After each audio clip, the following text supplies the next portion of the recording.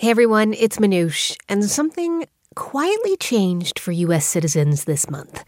If you're applying for a passport, you can now choose the gender X instead of male or female. The X stands for unspecified or other gender identity. And it's just the latest sign of how society's approach to gender and sex has rapidly changed. Our understanding of the science of male and female has rapidly changed too, as we explain in this week's episode, The Biology of Sex. This show originally aired in May 2020, but it is so densely packed with information, it is definitely worth listening twice. I know I had to. So enjoy it again, or for the first time. And thank you so much for being here. This is the TED Radio Hour. Each week, groundbreaking TED Talks. Our job now is to dream big. Delivered at TED conferences. To bring about the future we want to see. Around the world. To understand who we are. From those talks, we bring you speakers and ideas that will surprise you. You just don't know what you're going to find. Challenge you. We truly have to ask ourselves, why is it noteworthy? And even change you. I literally feel like I'm a different person. Yes. Do you feel that way? Ideas worth spreading. From TED and NPR. I'm Manoush Zomorodi. On the show today, the biology of sex. And just a quick note, we're talking about our physiology, our physical bodies. So if you're a kid, it might be good to listen to this one with a grown-up. Some of the things we talk about could be a little confusing. Okay, before we get into everything, can you just describe where you grew up? Because it was a pretty traditional and conservative kind of environment, right? Yeah, I grew up in Salt Lake City, Utah. I wasn't Mormon, but I grew up surrounded by the Mormon culture, I guess. This is artist and activist Emily Quinn. In that culture, women are expected to get married, have kids. It feels like you're groomed from a very early age for motherhood, and they equate motherhood to womanhood and vice versa. And I kind of grew up surrounded by this idea that if I wasn't able to do that, then I wasn't really worth much as a woman. And so when you were still pretty young, you went to the doctor. And what did they tell you? Yeah, so we went to a gynecologist when I was 10. And if you've ever been to a gynecologist, you know it's not a fun experience. For a 10-year-old, it was very, very traumatic because that was right when the maturation program was happening at school. And is that like sex ed? Sort of, yeah. I mean, it's like 5th grade puberty training almost. The girls go in one room, the boys go in the other. I remember we went into the half of the auditorium and watched a video about getting your period and all that stuff. And so my mom was just kind of and remember, this isn't going to happen for you. So it was, I already knew at that point. Can we talk about what the doctors told you? You were told that you had a disorder, is that correct? Yes, yeah, I was told I have a disorder of sex development. Pretty sure it was androgen sensitivity syndrome. That was all the language that they used. The term intersex I didn't hear for a long time. Emily Quinn continues her story on the TED stage. I have a vagina. Just thought you should know. That might not come as a surprise to some of you. I look like a woman. I'm dressed like one, I guess. The thing is, I also have balls. And it does take a lot of nerve to come up here and talk to you about my genitalia. Just a little. But I'm not talking about bravery or courage. I mean, literally. I have balls. Right here. Right where a lot of you have ovaries. I'm not male or female. I'm intersex. Most people assume that you're biologically either a man or a woman, but it's actually a lot more complex than that. There's so many ways somebody could be intersex, and in my case, it means I was born with XY chromosomes, which you probably know as male chromosomes, and I was born with a vagina and balls inside my body. I don't respond to testosterone, so during puberty, I grew breasts, but I never got acne or body hair, body oil. You can be jealous of that. But even though I don't actually have a uterus, I was born without one, so I don't menstruate, I can't have biological children. We put people in boxes based on their genitalia. Genitals don't actually tell you anything, yet we define ourselves by them. In this society, we love putting people into boxes and labeling each other. It gives us a sense of belonging and teaches us kind of how to interact with one another. But there's one really big problem. Biological sex is not black or white. It's on a spectrum. These days, we talk a lot more about gender identity, like using the pronoun they instead of he or she. And there's a growing acceptance that people express their gender on a spectrum: feminine, masculine, non-binary, and more. But we have a lot to learn about the biology of sex, what we're assigned at birth. Because despite what most of us were taught in health class, there's more to it than just female or male, XX or XY. And so on the show today, the science and spectrum of biological sex, how our DNA expresses itself in a variety of ways. It's more complicated than we often assume. And as Emily Quinn says, what you see on the outside can have little to do with what's happening on the inside. To be clear, not only do you look like any other girl, but you're very feminine and super pretty. Sorry, I hope that's not Buy me dinner first. But you are, you present as an extremely feminine woman. And so I think there's something about it being you explaining this to people that is particularly surprising, because you're yes, but I have XY chromosome. And you're I grew up thinking that was a man. Right. It's confusing. Yeah. No, it feels like we haven't learned how biology really works. Right. And that's the truth of it, is that it's so much more complex. So when I talk about sex and biological sex, I specifically talk about 7 different areas, and people will talk about this in all various ways. I talk about the 7 areas being your chromosomes, your gonads, so testes or ovaries. Sometimes you can have a mixture of the 2, or you can just have one or neither. Then there are your internal organs like your uterus or fallopian tubes or whatever, your external genitalia, your hormone production, your hormone response, and then your secondary sex characteristics, which is breast development, wider hips, facial hair, body hair, etc., muscles, everything that we kind of categorize as male or female that are all secondary. So, my body started out as male, and then it, went down a different path, if that makes sense. But somebody's body could go down a different path at any one of those 7 areas. Mm-hmm. And as a kid, because I grew up in Utah and I had to be a woman, I was so scared of anyone finding out that I was, quote-unquote, secretly a boy. Mm-hmm. I mean, like you said, I definitely started dressing more girly and femininely. And that was more from my own shame and need to fit in and not be discovered or let my secret out or whatever.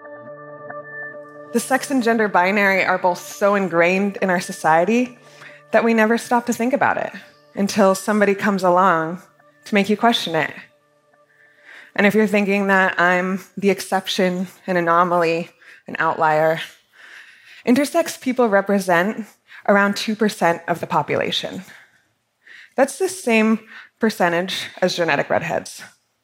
We're not new, we're rare, we're just invisible. We've existed throughout every culture in history, yet we never talk about it. In fact, a lot of people might not know that they're intersex. A friend of mine found out last year in his 50s.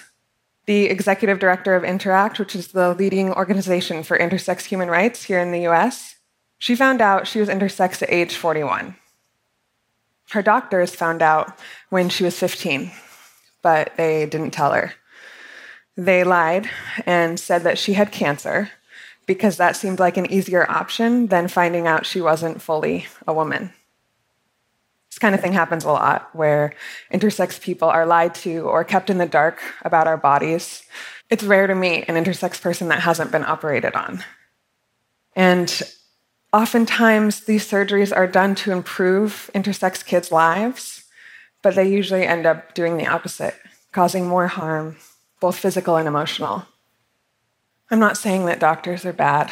It's just that we live in a society that causes some doctors to fix those of us who don't fit their definition of normal.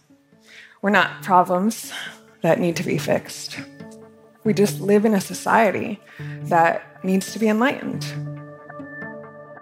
Emily, if you could go back in time, what do you wish had been different about the way you were treated as an intersex person? What I really wanted was somebody saying, hey, like, this is going to be okay. Like, it's not a big deal, and it's not like that life-changing, because that's the thing. If I hadn't had all these societal experiences, it wouldn't be that big of a deal. Mm-hmm. Even with small things like learning at an early age. So most people are boys or girls, but some people are in between, and kind of learning that would have been life-changing because it would have meant I belonged somewhere.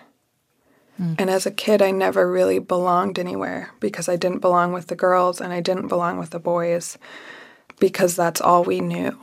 And so if I had somewhere that I fit in and that I belonged and I didn't just constantly feel like an imposter, that would have been huge. You know, I was actually there when you gave your TED Talk. And I have to say, your tone right now is just so different. Like, you were so sassy and funny, and you were like, yeah, I'm ballsy. And like, you know, you can't help but laugh because it's what you're talking about. And there's this moment in the TED Talk, I remember it so vividly. Yeah. Your voice broke, and you looked so surprised. And you even said, I think, I didn't think I was going to get emotional. And I feel like at that moment, I remember thinking like, oh, there's a crack there. And I hear it in your voice now, and I wonder if that's what's happening as you're exploring that crack. And that must, if that's the case, that sounds like a lot of work. You're making me cry. Oh, I'm sorry. No, it's okay. Yeah, I think that's the issue, is that when you take humans out of the equation, especially in a medical capacity, it leaves a lot of trauma, unfortunately.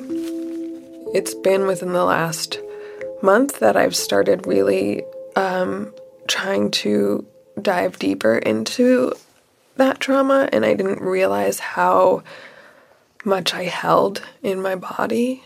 Yeah, it's a lot. But I also think, like you said, like the fact that we can sit here and laugh about it, that's massive, because for so long I couldn't talk to anyone about it. And I'm aware of how much, like, how awful that was and how much that hurt. And I don't feel that hurt anymore, which is really good. And I think that's part of what has come from being able to laugh and talk and be very open is, you know, I was able to go from not telling anyone to shouting it on the rooftops. And, you know, like, it was just so freeing. Emily Quinn. You can find her full talk at TED.com. On the show today, ideas on the biology of sex. I'm Manoush Zomorodi, and you're listening to the TED Radio Hour from NPR.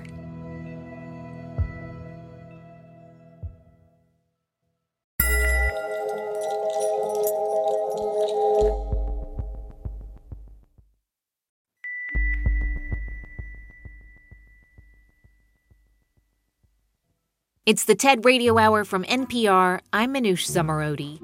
And on the show today, the biology of sex. Because it's more complicated than just female or male, XX or XY. One of the things that I was super surprised about was finding out the spectrum of biological sex. You know, we say X is female, Y is male, or XX is female and XY is male. I mean, that's how we cheer someone if they're having a boy or if they're having a girl when they announce that they're pregnant.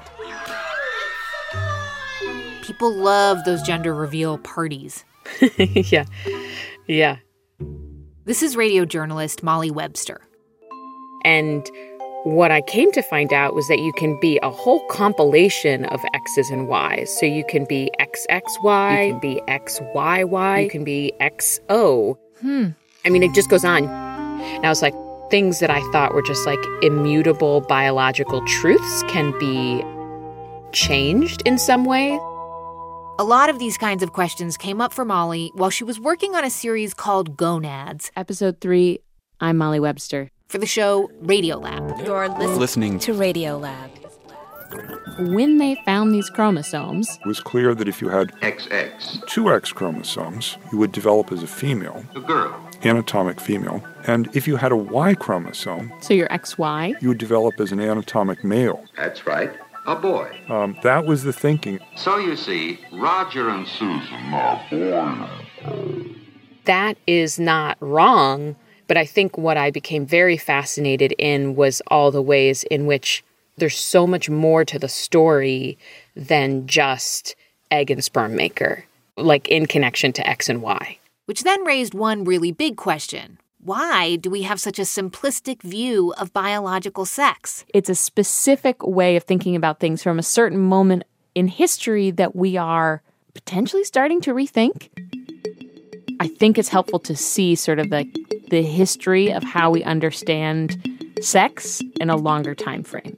And that takes us to the turn of the 20th century, when scientists first discovered that the last, that 23rd pair of chromosomes, decides our sex. For me, the true story of X and Y starts with their name. Here's Molly Webster on the TED stage, along with some voices of scientists she taped while reporting on her series. So within years of being discovered, these two little chromosomes had acquired more than 10 different names. There was diplosome and heterochromosome and idiochromosome, and most of the names had to do with their structure, their shape, their size. And then there was sex chromosome, which they had been given because of the fact that we had started seeing that the X would go with the females and the Y would often go with the males. But scientists were like, do we really want to call them sex chromosomes? And science historian Sarah Richardson is the one who told me this story. For 3 decades, scientists were like, you should not call them the sex chromosomes. The X and Y have many functions, and you wouldn't assume that a single chromosome controls a single trait. Imagine calling one chromosome the urogenital chromosome or the liver chromosome. They ended up getting sex chromosome, but in the 100-year history since we settled on that name, you can see it start to get a little complicated.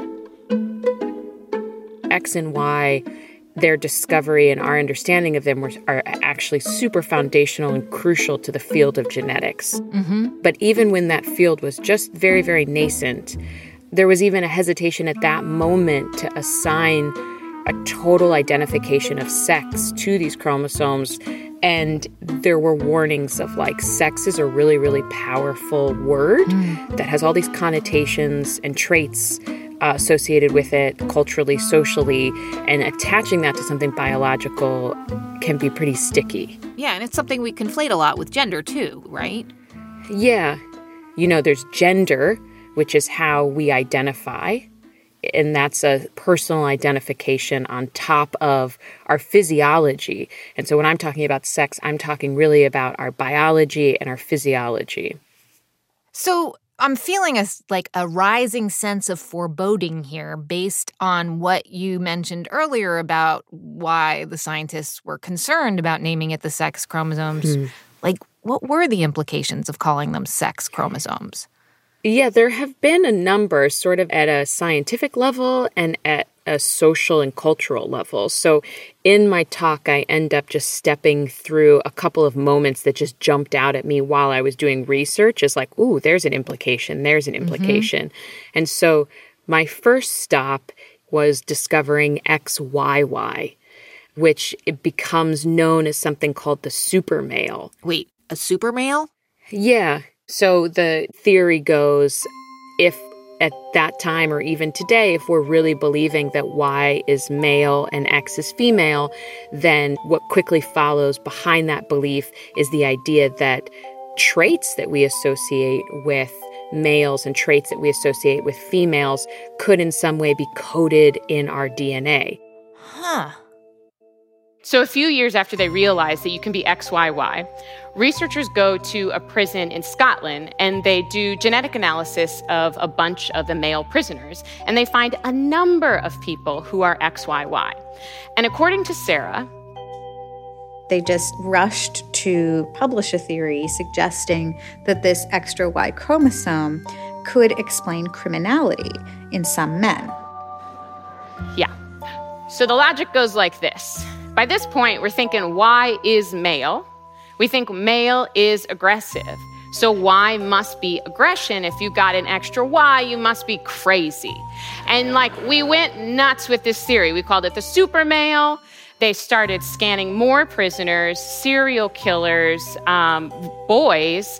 And in all seriousness, there was actually a suggestion that we consider aborting XYY fetuses. So in 1980, this theory pretty much toppled for a number of reasons.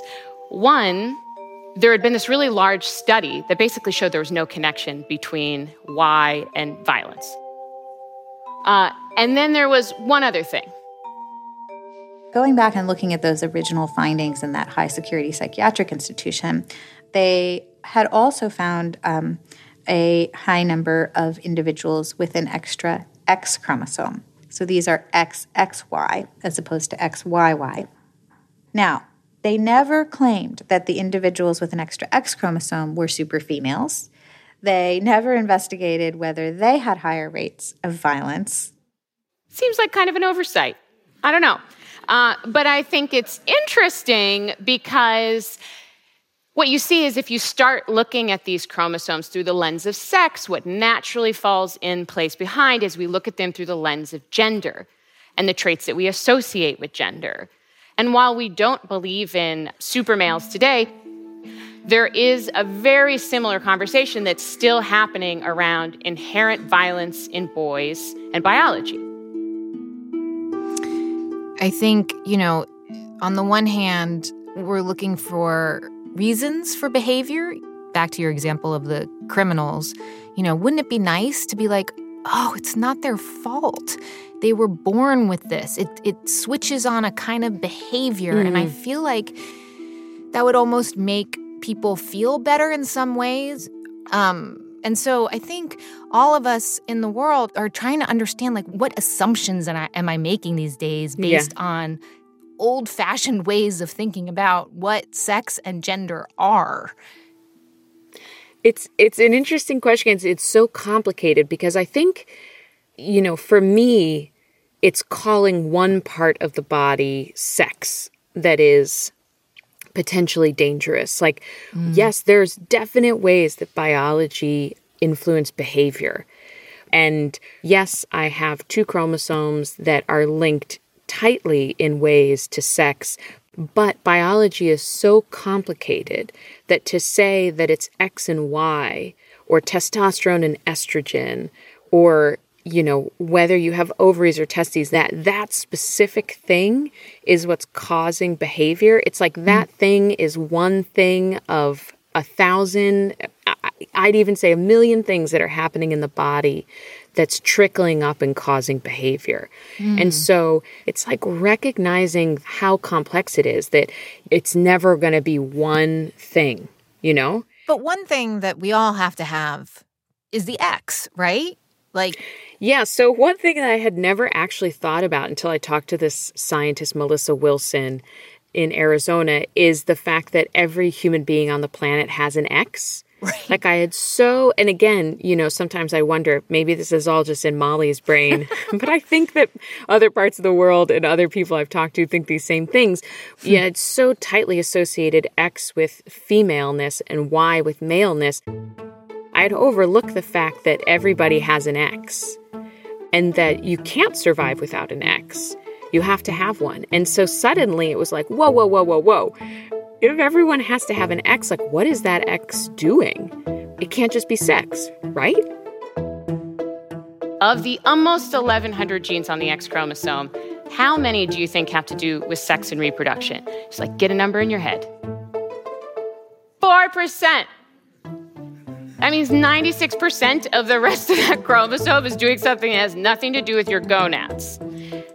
And I guess as all of these sort of, some of them social stories, some of them scientific stories, some of these facts started to add up, I just thought, like, why are we calling these the sex chromosomes? Or if we are, like maybe we all like that name, should we just allow ourselves to think about them a little more broadly? Because if we do, like, what insights would we gain as people, as scientists? And I just wondered if it wasn't a moment to rethink the biology of X and Y, and at the very least, to remember, like, the footnotes of history, which is that the dude who came up with the phrase sex chromosome actually was like, hey, everyone, just remember, this is just, and I quote, a form of shorthand. We should not take it literally. It's fascinating. I mean, and it makes me think that we're in the midst as a society to having a nuanced understanding of gender. But where are we, do you think, in terms of having a nuanced sense of sex, biological sex? I think we're still many steps away. You can see that society is in a very different place than what's happening in some labs right now. And part of that has to do with a trickle-up effect, like it takes a long time for stuff to get into textbooks and to be taught in different ways. Yeah. It also has to do with, teachers don't have endless time to, like, get to all the nuance. And a lot of the science is new. And if it's not new, it takes a long time to take hold. And so it feels like an important moment just to start planting seeds in people's minds. Like, let's be open to this, because even at the very beginning of the science, they were open to this. That's Molly Webster. She's a radio journalist on the show Radiolab. Her series is called Gonads, and you can listen to her full talk at TED.com. On the show today, the biology of sex. And just as Molly Webster said, our chromosomes carry our genes in DNA molecules. And our DNA tells our bodies how to express themselves physically, whether we have ovaries or testes, whether we have a vagina or penis. But what about our brains? There are many theories on how women's brains differ from men's brains. That's neuroscientist Lisa Mosconi on the TED stage. I've been looking at brains for 20 years. Pink and blue, Barbie and Lego, those are all inventions that have nothing to do with the way our brains are built. That said, women's brains differ from men's brains in some respects. Lisa studies the connections between neuroscience and biological sex, specifically when it comes to women's health.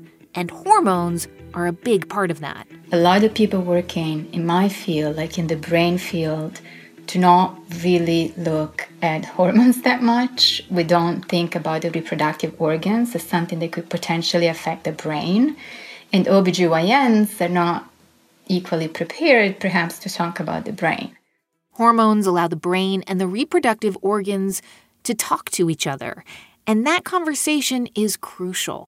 So from a scientific perspective, from a biological perspective, DNA really dictates what kind of hormones your body is producing. So still during the prenatal phase, when you're basically an embryo developing, these chromosomes really dictate what kind of hormones are circulating in your bloodstream and then inside your brains.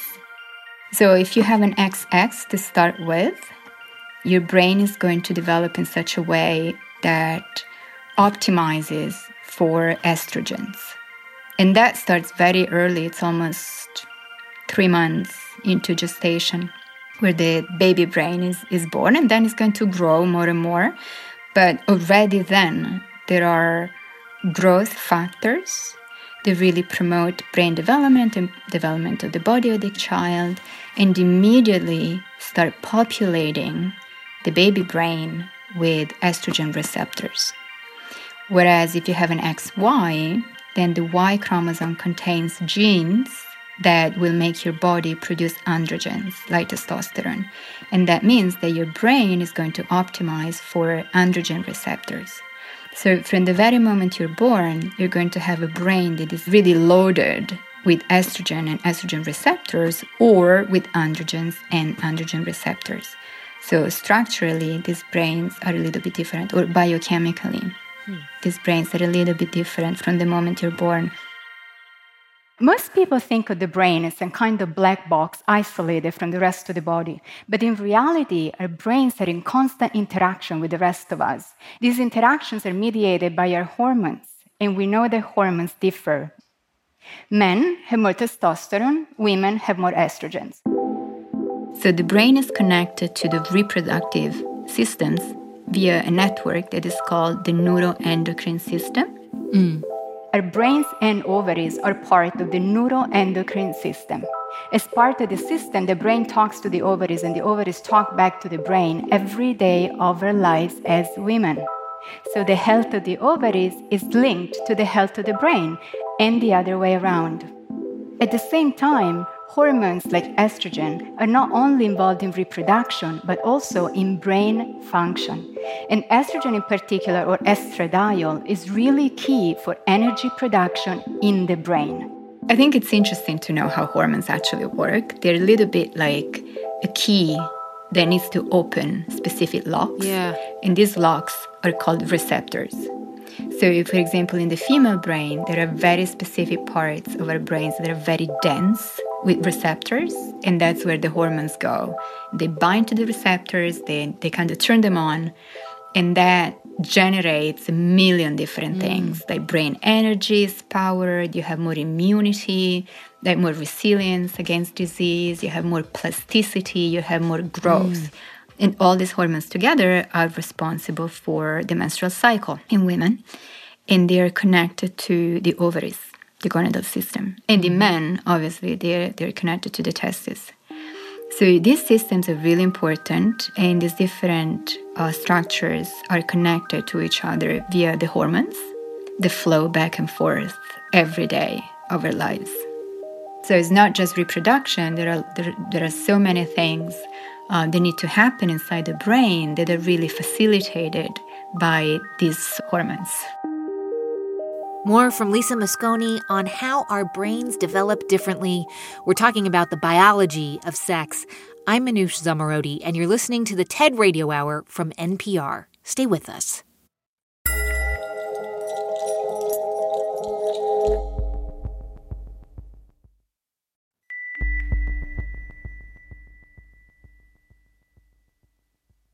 It's the TED Radio Hour from NPR. I'm Manoush Zomorodi, and on the show today, the biology of sex.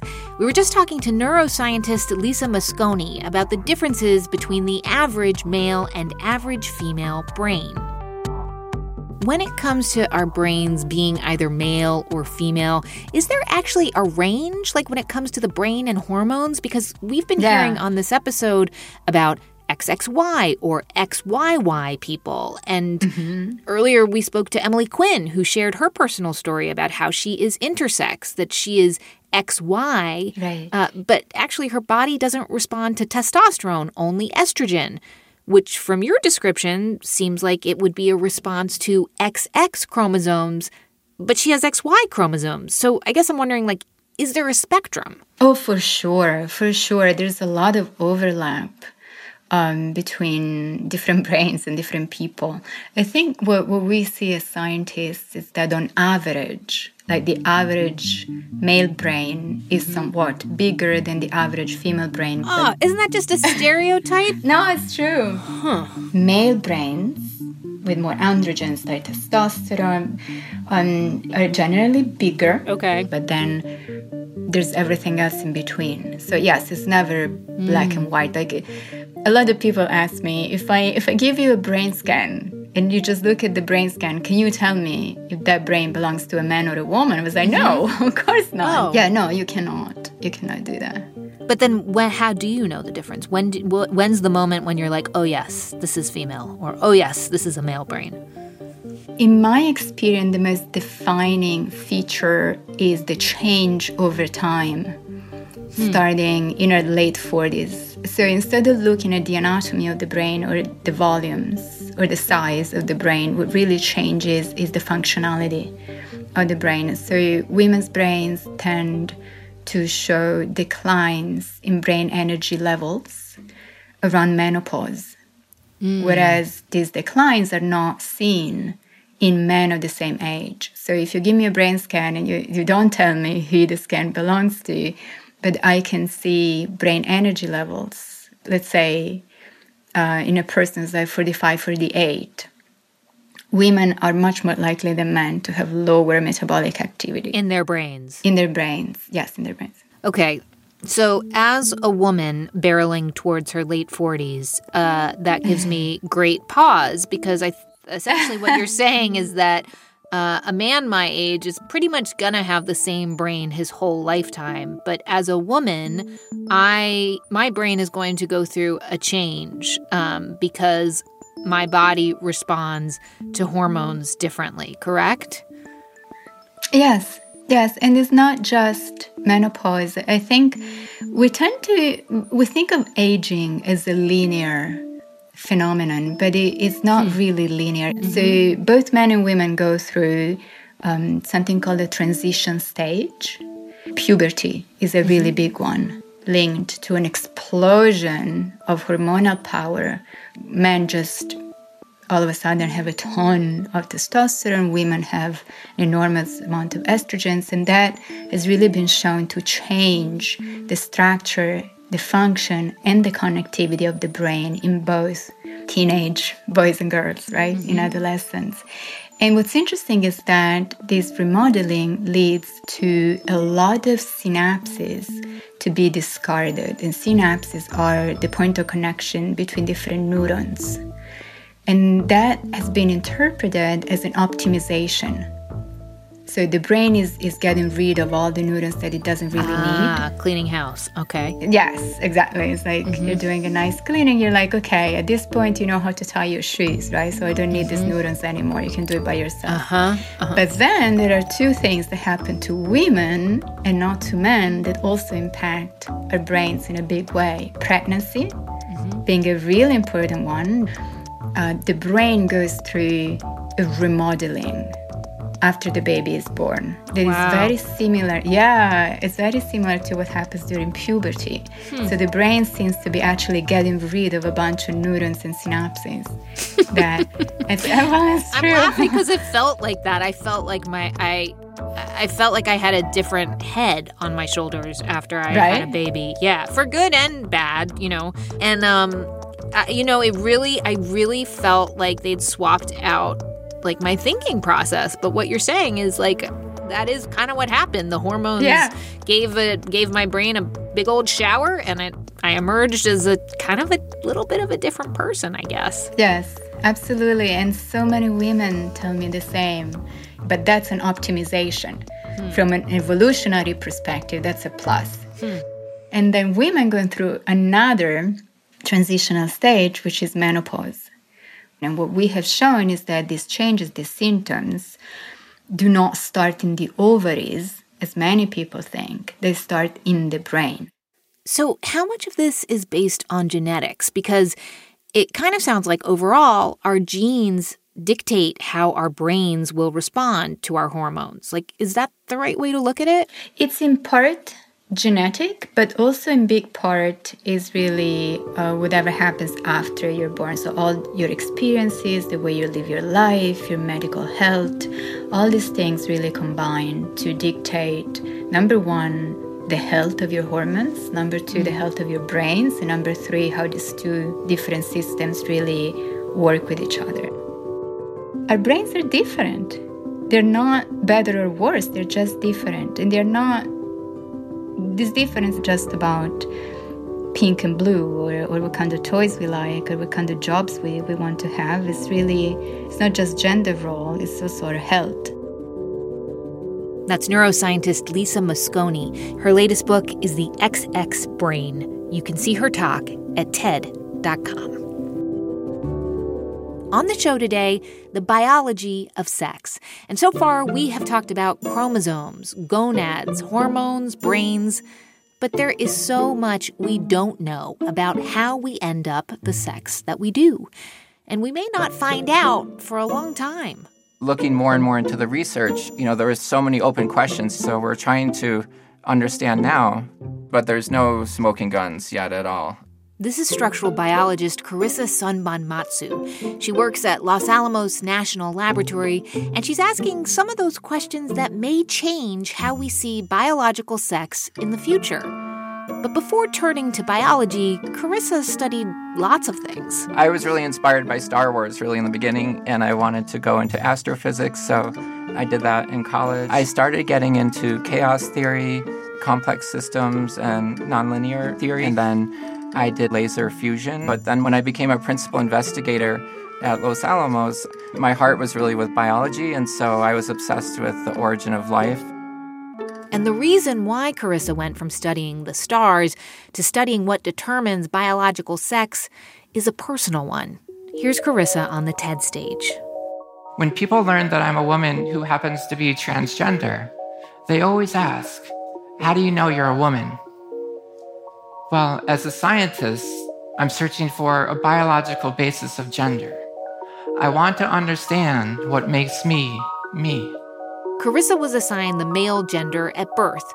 About a decade ago, she transitioned to female, but her new life was sometimes painful. I knew I was a woman on the inside, and I wore women's clothes on the outside, but everyone saw me as a man in a dress. I felt like no matter how many things I try, no one would ever really see me as a woman. In science, your credibility is everything, and people were snickering in the hallways, giving me stares, looks of disgust, afraid to be near me. I remember my first big talk after transition. It was in Italy. I'd given prestigious talks before, but this one, I was terrified. I looked out into the audience, and the whispers started, the stares, the smirks, the chuckles. To this day, I still have social anxiety around my experience 8 years ago. I lost hope. Well, don't worry, I've had therapy, so I'm okay. I'm okay now.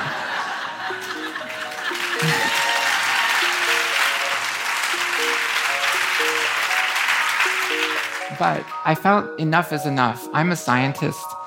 I have a doctorate in astrophysics. I published in the top journals in wave particle interaction, space physics, nucleic acid biochemistry.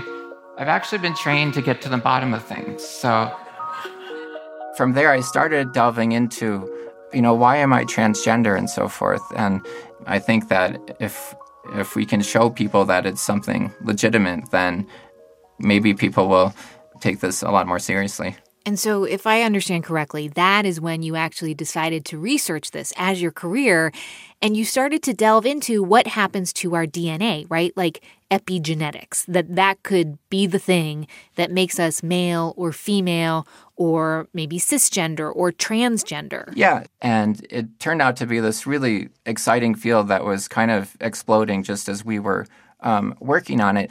And it was right at the time I was going through the transition as well. And so basically in epigenetics, it's interesting in that, a lot of things people wonder, is it nature or is it nurture? Were you born this way or is it a choice? And epigenetics is this new field that sort of sits in between, where basically the environment reprograms genes and those switches stay permanently. So it sort of sits right in between nature and nurture. So we're all born with our DNA, but our environment can change the way our DNA is expressed. So just like Carissa said, epigenetics reprograms our genes, deciding the path our DNA takes. Yeah, and I think path is really the operative word here that you hit on. And so there's something called Waddington's landscape. Okay, is like, Waddington's landscape. I love this. It's kind of a well-known analogy about epigenetics. So imagine your cells are marbles rolling down a hill, developing, deciding what to eventually turn into. And as you're going down, you always have to make that decision as you go down and down and down. And as it's rolling down, at any point, it's going to go left or right. And scientists like Carissa are trying to understand how epigenetics might change the path our cells take as our bodies develop in female or male ways in utero. And for transgender studies, There are a lot of reports that sometimes it's passed down through the generations and sometimes it's not.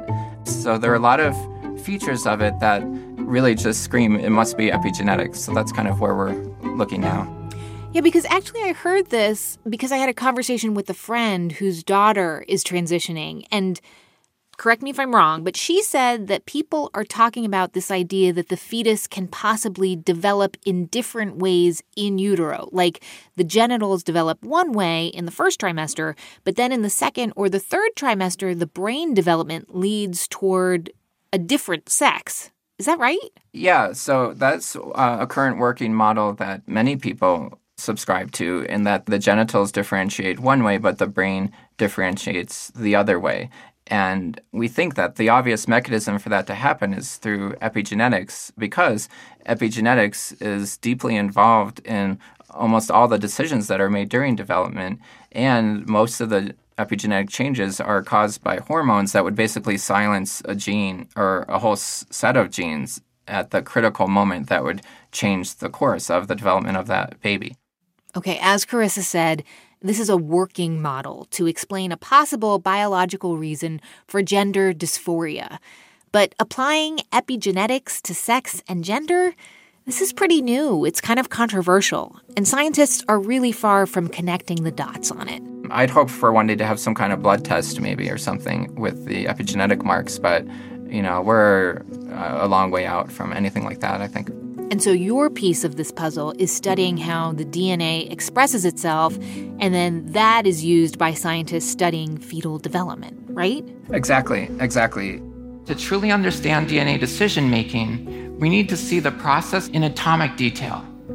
Well, even the most powerful microscopes can't see this. What if we try to simulate these on a computer? We'd need 1 million computers to do that. That's exactly what we have at Los Alamos Labs, 1 million computers connected in a giant warehouse.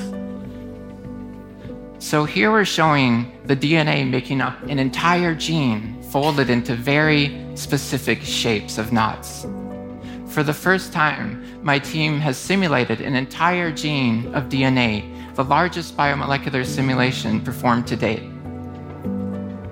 For the first time, we're beginning to understand the unsolved problem of how hormones trigger the formation of these knots. Okay, so I want to make sure I understand this right. You are showing how the DNA folds and makes these knots, and those folds and knots are deciding the path of the DNA, like basically showing epigenetics in real time. Yeah, that's right. And again, this is just one piece. You are one scientist among many scientists trying to connect the dots in this super vast and complicated field of biological sex, and then how that connects to gender, and you're each just trying to figure out one step, right? Yeah, so we're down at the atomistic molecular cellular level.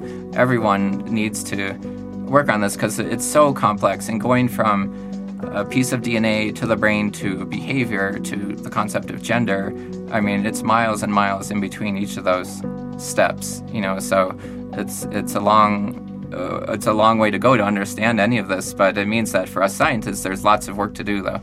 Right, hundreds of steps. Yeah, at least. So I say the definition of sex is really evolving, and what we're focusing on really is basically what's inside your brain. How is your brain structured? And so we're trying to understand how do these brain structures develop, basically, but it's not well understood. So I would say you can't even really define what gender and sex are right now, so it's really hard to even define what the relationship between the two are. So, what does it mean to be a woman? The latest research is showing that female and male brains do develop differently in the womb, possibly giving us females this innate sense of being a woman. On the other hand, maybe it's our shared sense of commonality that makes us women. We come in so many different shapes and sizes that asking what it means to be a woman may not be the right question. It's like asking a calico cat what it means to be a calico cat. Maybe becoming a woman means accepting ourselves for who we really are and acknowledging the same in each other. I see you, and you've just seen me. That's That's Carissa Sanbonmatsu. She's a structural biologist at Los Alamos National Laboratory in New Mexico, and you can watch her full talk at TED.com.